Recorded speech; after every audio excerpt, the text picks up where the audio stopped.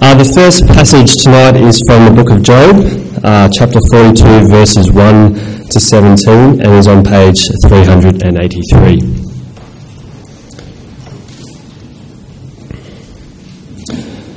Then Job replied to the Lord, "I know that you can do all things.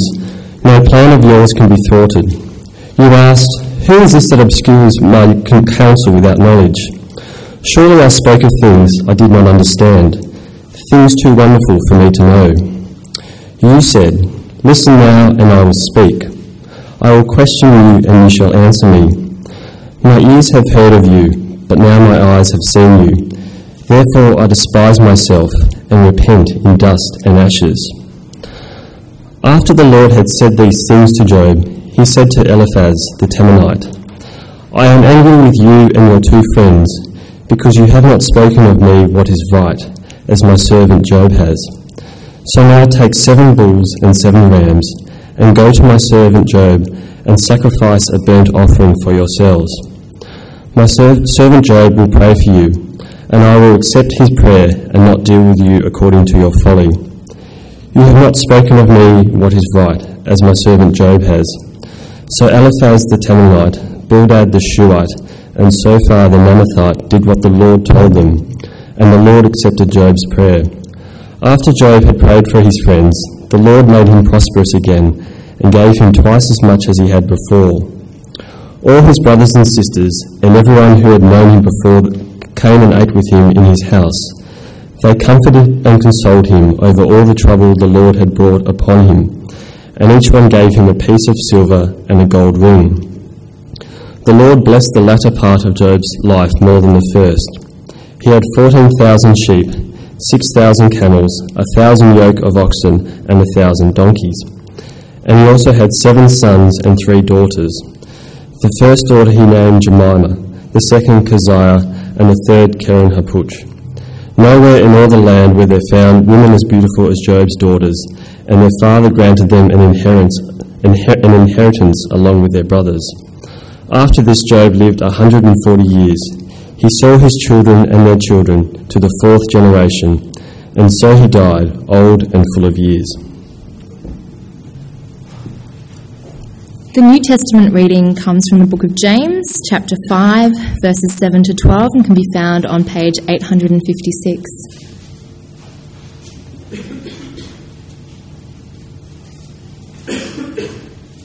Be patient then, brothers, until the Lord's coming.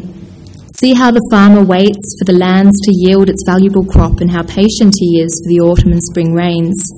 You too be patient and stand firm, because the Lord's coming is near. Don't grumble against each other, brothers, or you will be judged. The judge is standing at the door. Brothers, as an example of patience in the face of suffering, take the prophets who spoke in the name of the Lord. As you know, we consider blessed those who have persevered. You have heard of Job's perseverance and have seen what the Lord finally brought about. The Lord is full of compassion and mercy. Above all, my brothers, do not swear, not by heaven or by earth or by anything else. Let your yes be yes and your no, no, or you will be condemned.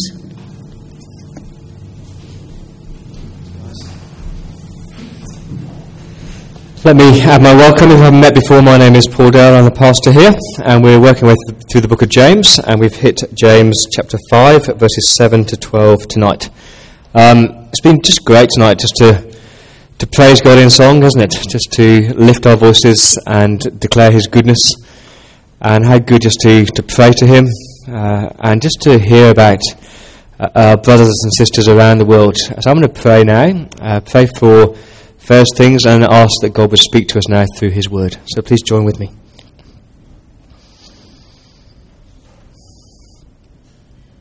How great is our God. Sing with me. Father, we want to lift up your name because you are worthy of all praise.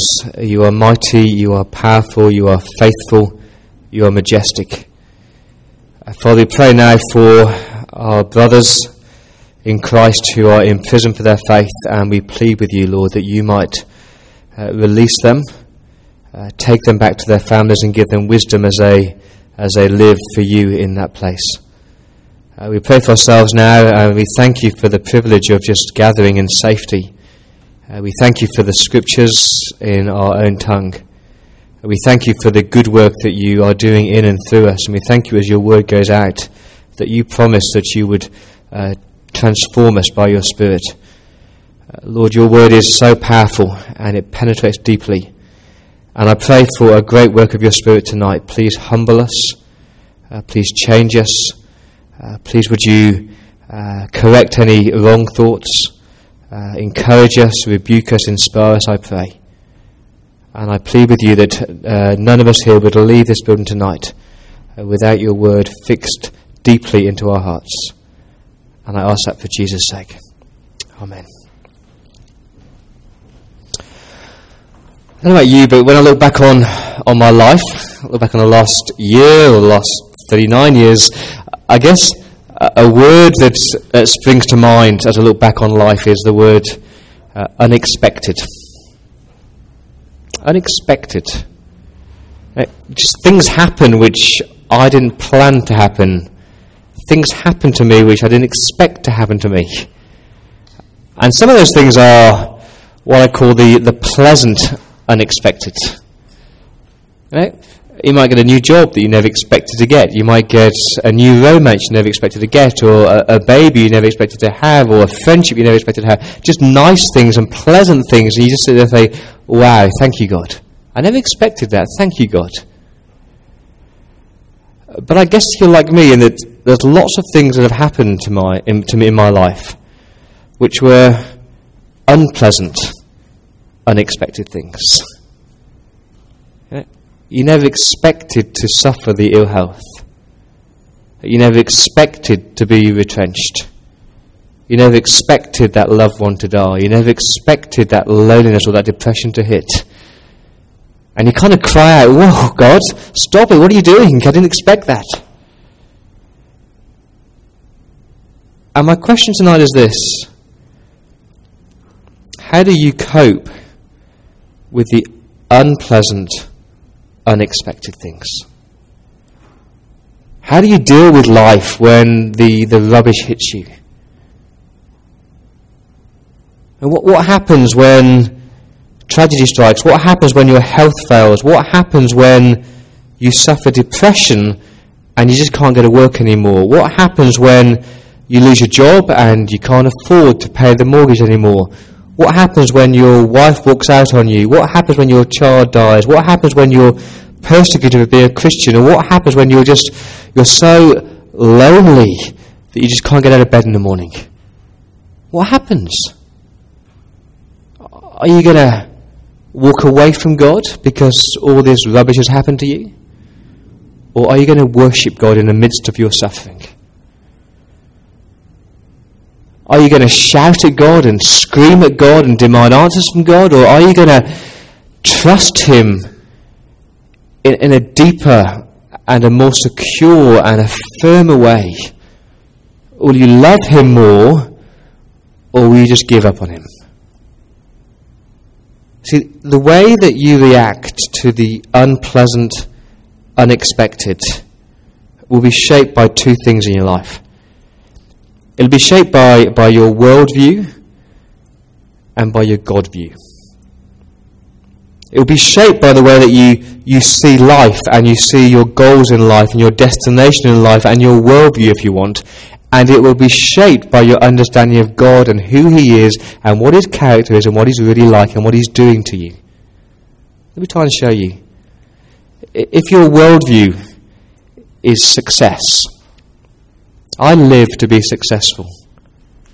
I want to leave my mark on the world. I want to achieve things in the world. When a setback happens, when the tragedy strikes, you will spiral downwards and downwards and ask the question, why? What did I do wrong? What can I do differently? Life is not fair. I'm not successful like I planned.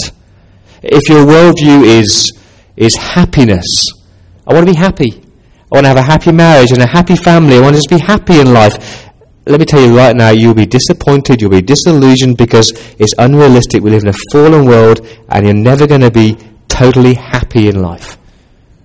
If your worldview is your health, and I want to be fitter and stronger and thinner and mightier, let me tell you, your health is not in your control. It can just go like that. If your worldview is any of those things, when tragedy strikes, you'll just walk away from God. What about your God view? If your view of God is a God who is a control freak, he's controlling everything and he is completely cruel, and when the tragedy strikes, you'll just kind of go, that's okay, that's what my God's like, just come on, hit me God, hit me one more time. If your view of God is a distant, impersonal God, when the tough times come, you just shout and scream at somebody who is out there. If your view of God is impotent and weak and frail, then you'll talk about fate, and then you'll just try and control your life and try and deal with the mess of your life. And tonight I want to show you a worldview and a God view that I reckon will change your life. It will radically change your life, because it will change the way that you deal with the unexpected. Let me tell you what they are. The worldview is this: the Lord is coming. The worldview that will change your life, that the backdrop you want, the goal of life, is the return of Jesus Christ. When the Saviour walks back into his world to gather you and to gather me and to take us home to glory. That's the backdrop. That's the goal. That's the destination. That's where we're heading. That's what we're living for. And that worldview will change the way that you live today, and especially when the tragedy strikes. Do you ever stop and think about that? Do you ever wake up and say, the Lord is coming? Do you ever pray, come Lord Jesus? Do you ever live in this world expecting and waiting and longing for your Saviour to return? That's what James tells us to do. James 5 verse 7, be patient then, brothers, until the Lord's coming. I'll read it again. Be patient then, brothers and sisters, until the Lord's coming. That's the time frame. That's what he expects. That's what he lives for. The parousia, or the return of Jesus, or the coming of the Lord. The word used in verse 7 is the word parousia. It's a word used for an arrival of a king. It's the coming of royalty. The Bible never uses the word second coming. We talk about the second coming. The Bible doesn't talk about the second coming. The problem with the word second coming is that you immediately start to compare it to the first coming. It's going to be nothing like his first coming. You know, when Jesus first came, he came in obscurity. When he comes again, he's going to come in glory and splendour and power. When Jesus first came, he came to a little town in Bethlehem. When he comes again, every eye will see him. The whole world will see him. When he came the first time, just a few people worshipped him. When he comes again, the whole world and all nations and all tribes and all language will worship him. That's the parousia. That's the coming of the Lord Jesus. It's real, it's physical, it's visible, it's spectacular. It's your Messiah coming to take you home. And you know, we know our Bible talks about the return of Jesus. But I fear it's kind of dropped off our agenda. Gone are the days where he preached about the return of Christ. Gone are the days where people just talk to each other about the return of Jesus. When was the last time that you had a conversation with somebody over supper and they talked about, my Messiah's going to come again? We just don't talk about it, do we? And we tick the doctrinal box, I believe in the return of Jesus. But do we? Do we live by it? Does it shape your very existence? And James, in this practical book, who says, I'm not talking about faith, I'm talking about faith and deeds. I'm not talking about belief, I'm talking about belief that impacts your behaviour. The return of Jesus Christ must change the way that you live today. That's your worldview. James says, I know you're under pressure. I know it's tough to live in this world and not flirt with the world. I know that it's hard to control your tongue. I know you're being persecuted for being a Christian. But I also know this. Verse 7, the Lord is coming. That's the fact. And Jesus knew that. Do you know in the Bible, in the Gospels rather, the return of Christ is mentioned every 13 verses. 1 in 13 verses mention the return of Jesus or the kingdom coming or the end of the world. That's how important it is. And Jesus says, I'm going to warn you, there's going to be wars and rumours of wars and famines and earthquakes, and then the trumpets will sound, and then you're going to see me, and the heavens are going to open, I'm going to come down with my people, and the dead in Christ will rise, I'm going to take you home, and you're going to have transformed bodies and new bodies without any sickness, any oppression. It's going to be spectacular. And on that day I'll bring justice to the world. Justice that we long for, justice that we cry out for, but that's when it's going to happen on that last day. And my fear is in this church and in this diocese and in this city, we're so fixated by the cross of Christ. And yeah, the cross is beautiful. It's majestical as our Saviour dies for us, as he cries out, it's finished, and your sins are forgiven. It's the most beautiful expression of love, the most beautiful exchange that ever happened. But listen carefully, Jesus Christ is not dead. He's not dead anymore. He's been raised. And he's ascended, and he is going to come again. This is not my home. Heaven is my home. I don't belong to this world. I'm heading for a great world called heaven. And I should be crying out, come Lord Jesus, come Lord Jesus, come Lord Jesus. Because if I'm not looking for it and expecting it, when the tragedy strikes, I'll just be derailed. Because life will all be about the here and now, and my happiness, and my pleasure, and my success. And James says, no, the coming is happening. And look at verse 8. Be patient and stand firm because the coming is... What did he say? Read it with me. Because the coming is near. What does he mean by that word near?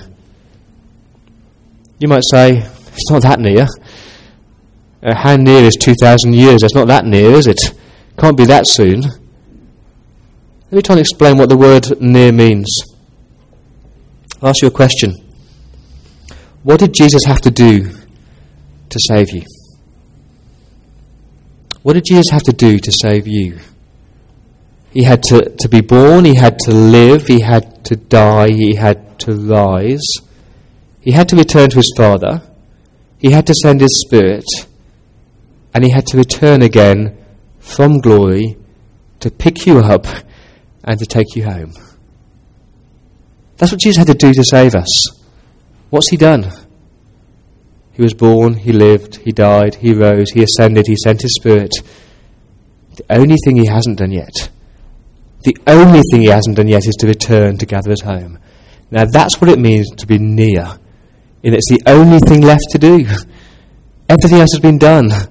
And your salvation will be complete when he returns. But it hasn't happened yet, and it's such a long time. No, it's not a long time. I love the books Narnia. You ever read those books?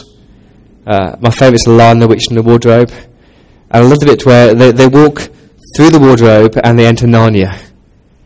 And they live in Narnia. And they live in Narnia for, hours and days and weeks and months and even years in Narnia. And then they crawl back through the wardrobe into the world.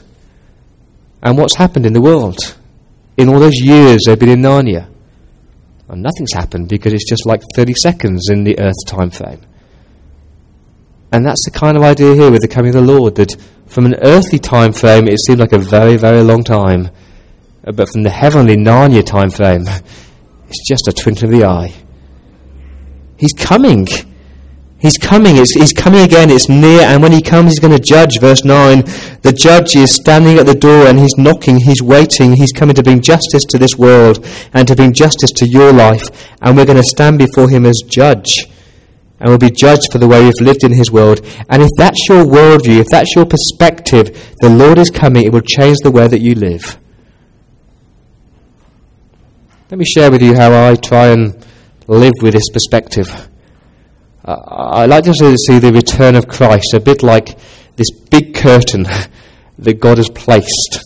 And I can see it, and it's just about to happen. It's near, it's coming, it's coming, it's coming. But you know what God does?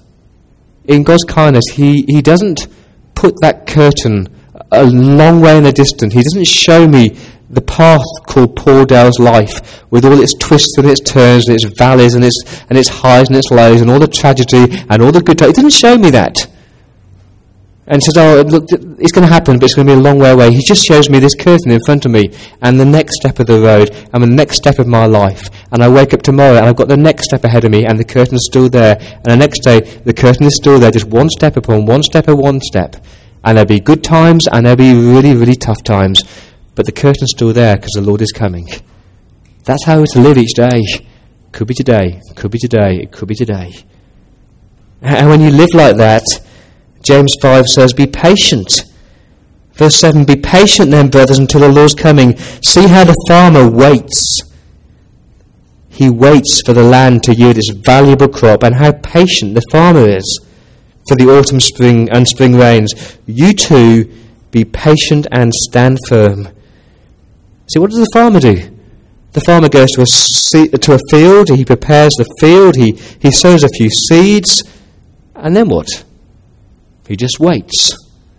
And he waits for the crops to grow. And he prays for the right rain at the right time. So he needs, verse 7, he needs autumn rain to help the seed germinate. He needs the spring rain to produce the abundance of crop. But he's just waiting. And as he waits, he works, and he weeds the soil a bit. He's just waiting and waiting and waiting. Waiting for the crop, waiting for the harvest. And that's the attitude that we should have. This is not home. I'm just waiting for heaven. And I'm going to wait, and I'm going to wait, and I'm going to wait patiently. The word wait is not a passive word in the Bible. It's not kind of put your feet up and sit back and relax and just wait for God. The word wait is actually an active word. It's a longing, it's a yearning, it's a pleading, it's a desire that says, I just want this to happen, I'm waiting for it, it's going to be so good.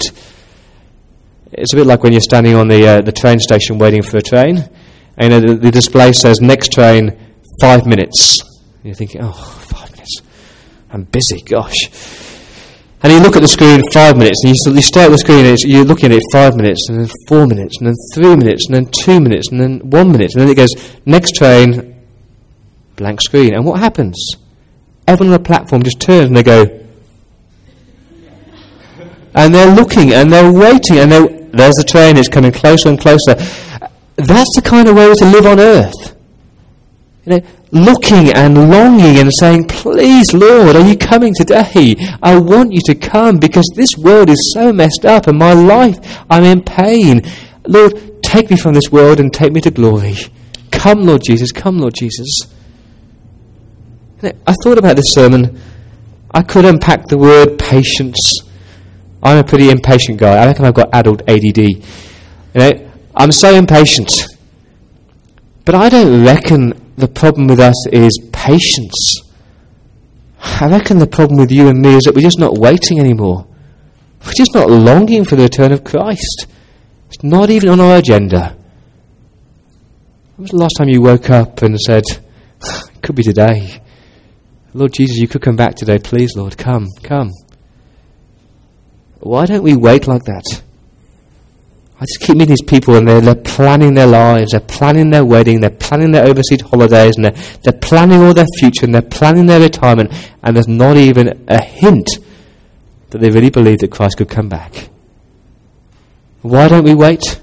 I tell you why. Because life in Sydney is so darn good, isn't it? We've got it all. We've got the beaches, we've got the bodies, we've got the beautiful homes, and we've got the lifestyle, and we've got the luxuries, and who needs heaven when you've got Sydney? And we're just sucked in by these people who promise us satisfaction by things and by jobs and by relationships and just by life. And you say, my life is great. And so we're not longing, we're not yearning, because my life's pretty good until the tragedy strikes. And then you might stop and say, hey, please come, Lord Jesus. If I preached this sermon in Africa, I wouldn't have to talk about waiting, because every day they wait and they wait and they long for Jesus Christ to return. And those men in prison, they're longing and they're waiting for Christ to return. Their wives are waiting for Christ to return. But we don't wait, because life's good here. It's not that we just don't wait. As we don't wait, I should say, I reckon we just grumble, verse 9. Don't grumble against each other, brothers, or you'll be judged. It's not that we just don't wait, it's that we don't wait, and as we don't wait, all we do is moan and complain about the things that we haven't got. No, we're called to be patient and to wait. And verse 8, to stand firm. Beautiful word, stand firm, or literally strengthen your heart. Strengthen your heart as you wait. Keep your heart focused. Don't be swayed by the world. Just have your heart loving Jesus and longing him to come. That's the worldview that will change your life. Every day the Lord is coming. The Lord is coming. Let me give you the God view. The God view is this. The Lord is compassionate. So persevere. If you think of God as cruel, if you think of God as distant, if you think of God as this all-controlling thing who doesn't really care for you, when the hard time hits, you'll just walk away from God. But James says, no, the Lord is compassionate. Look at it with me, verse 11. As you know, we consider blessed those who have persevered. You've heard of Job's perseverance, and you've seen what the Lord finally brought about. The Lord is full of compassion and mercy. Look at those two words, compassion and mercy. I don't think they are words that immediately spring to mind when I think of the book of Job. If you don't know Job, Job is a story of a man who is godly, who is upright, who is God-fearing, and God gives Satan permission to destroy his cattle, to take away his possessions, to kill all his children, to take away his health, and then to put alongside him these wretched friends, so-called friends, who for months just tell him he's suffering because he's sinned. He's suffering because he's sinned. If God did that to you, took away your possessions and your children and your marriage and your house and your health, and put alongside you these wretched friends who just told you that you're a sinner, you're a sinner, you're a sinner, what would you call God? Would compassion be a word that springs to mind? Let me show you how God is compassionate to Job. God loved Job enough to break him and to humble him and to bring him to a point where he was completely and utterly dependent on God and utterly in love with God as his Lord and his Saviour in a way that he never was before. And that's the compassion and the mercy of God. Yes, he experienced suffering, severe suffering, but at the end of it, his relationship with God was rich and personal and real. Let me show you.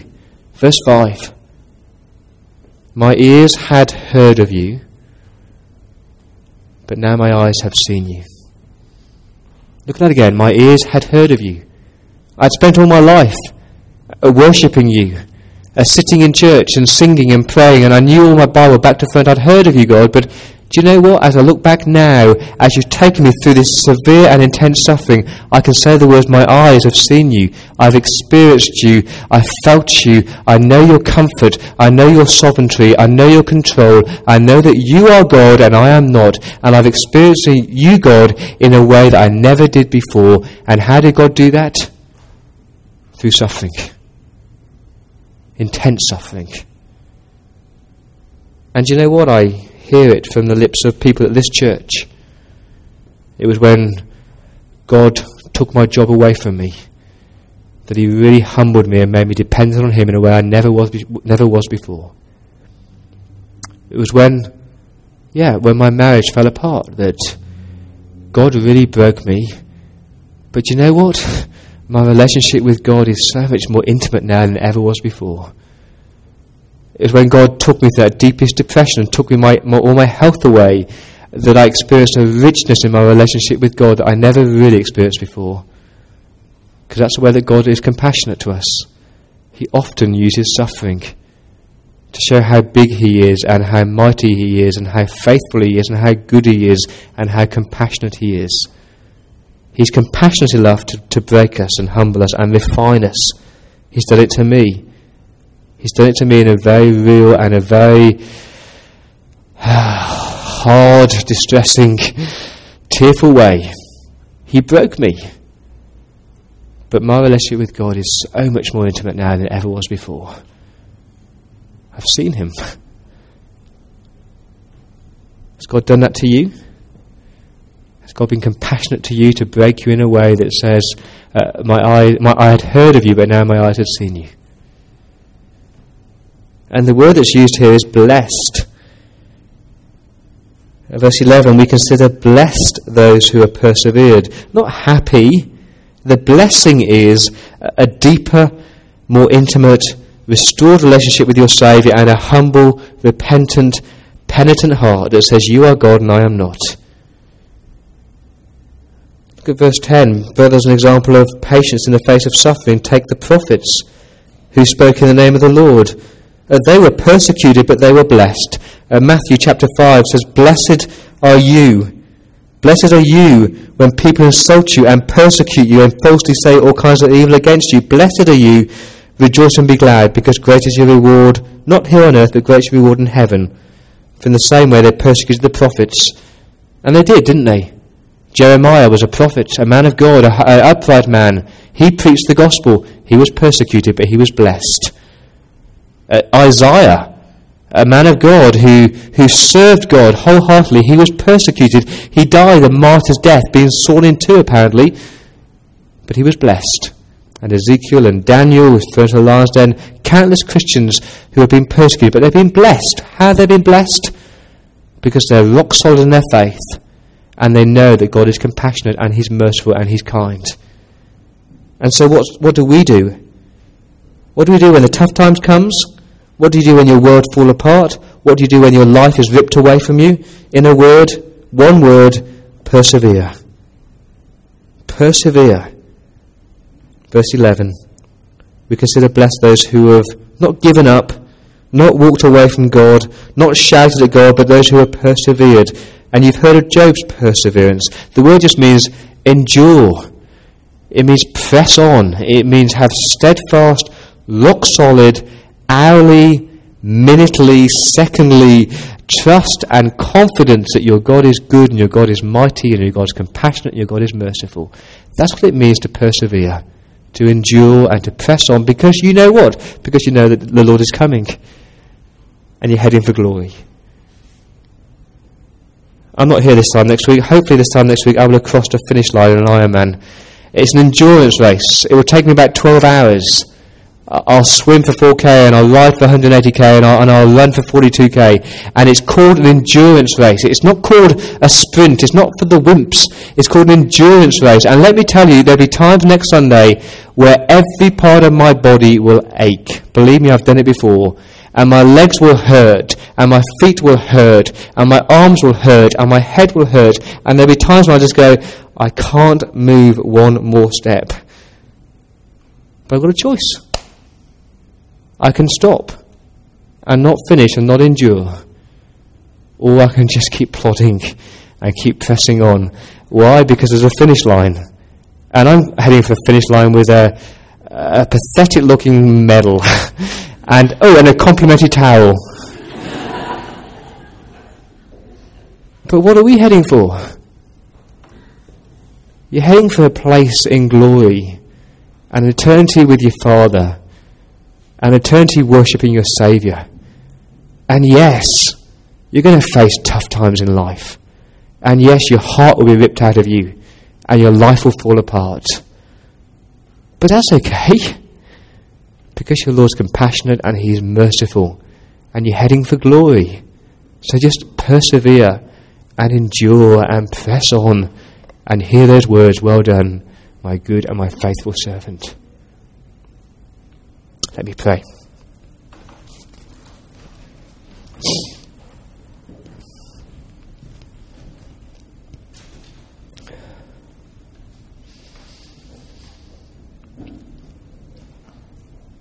Father, we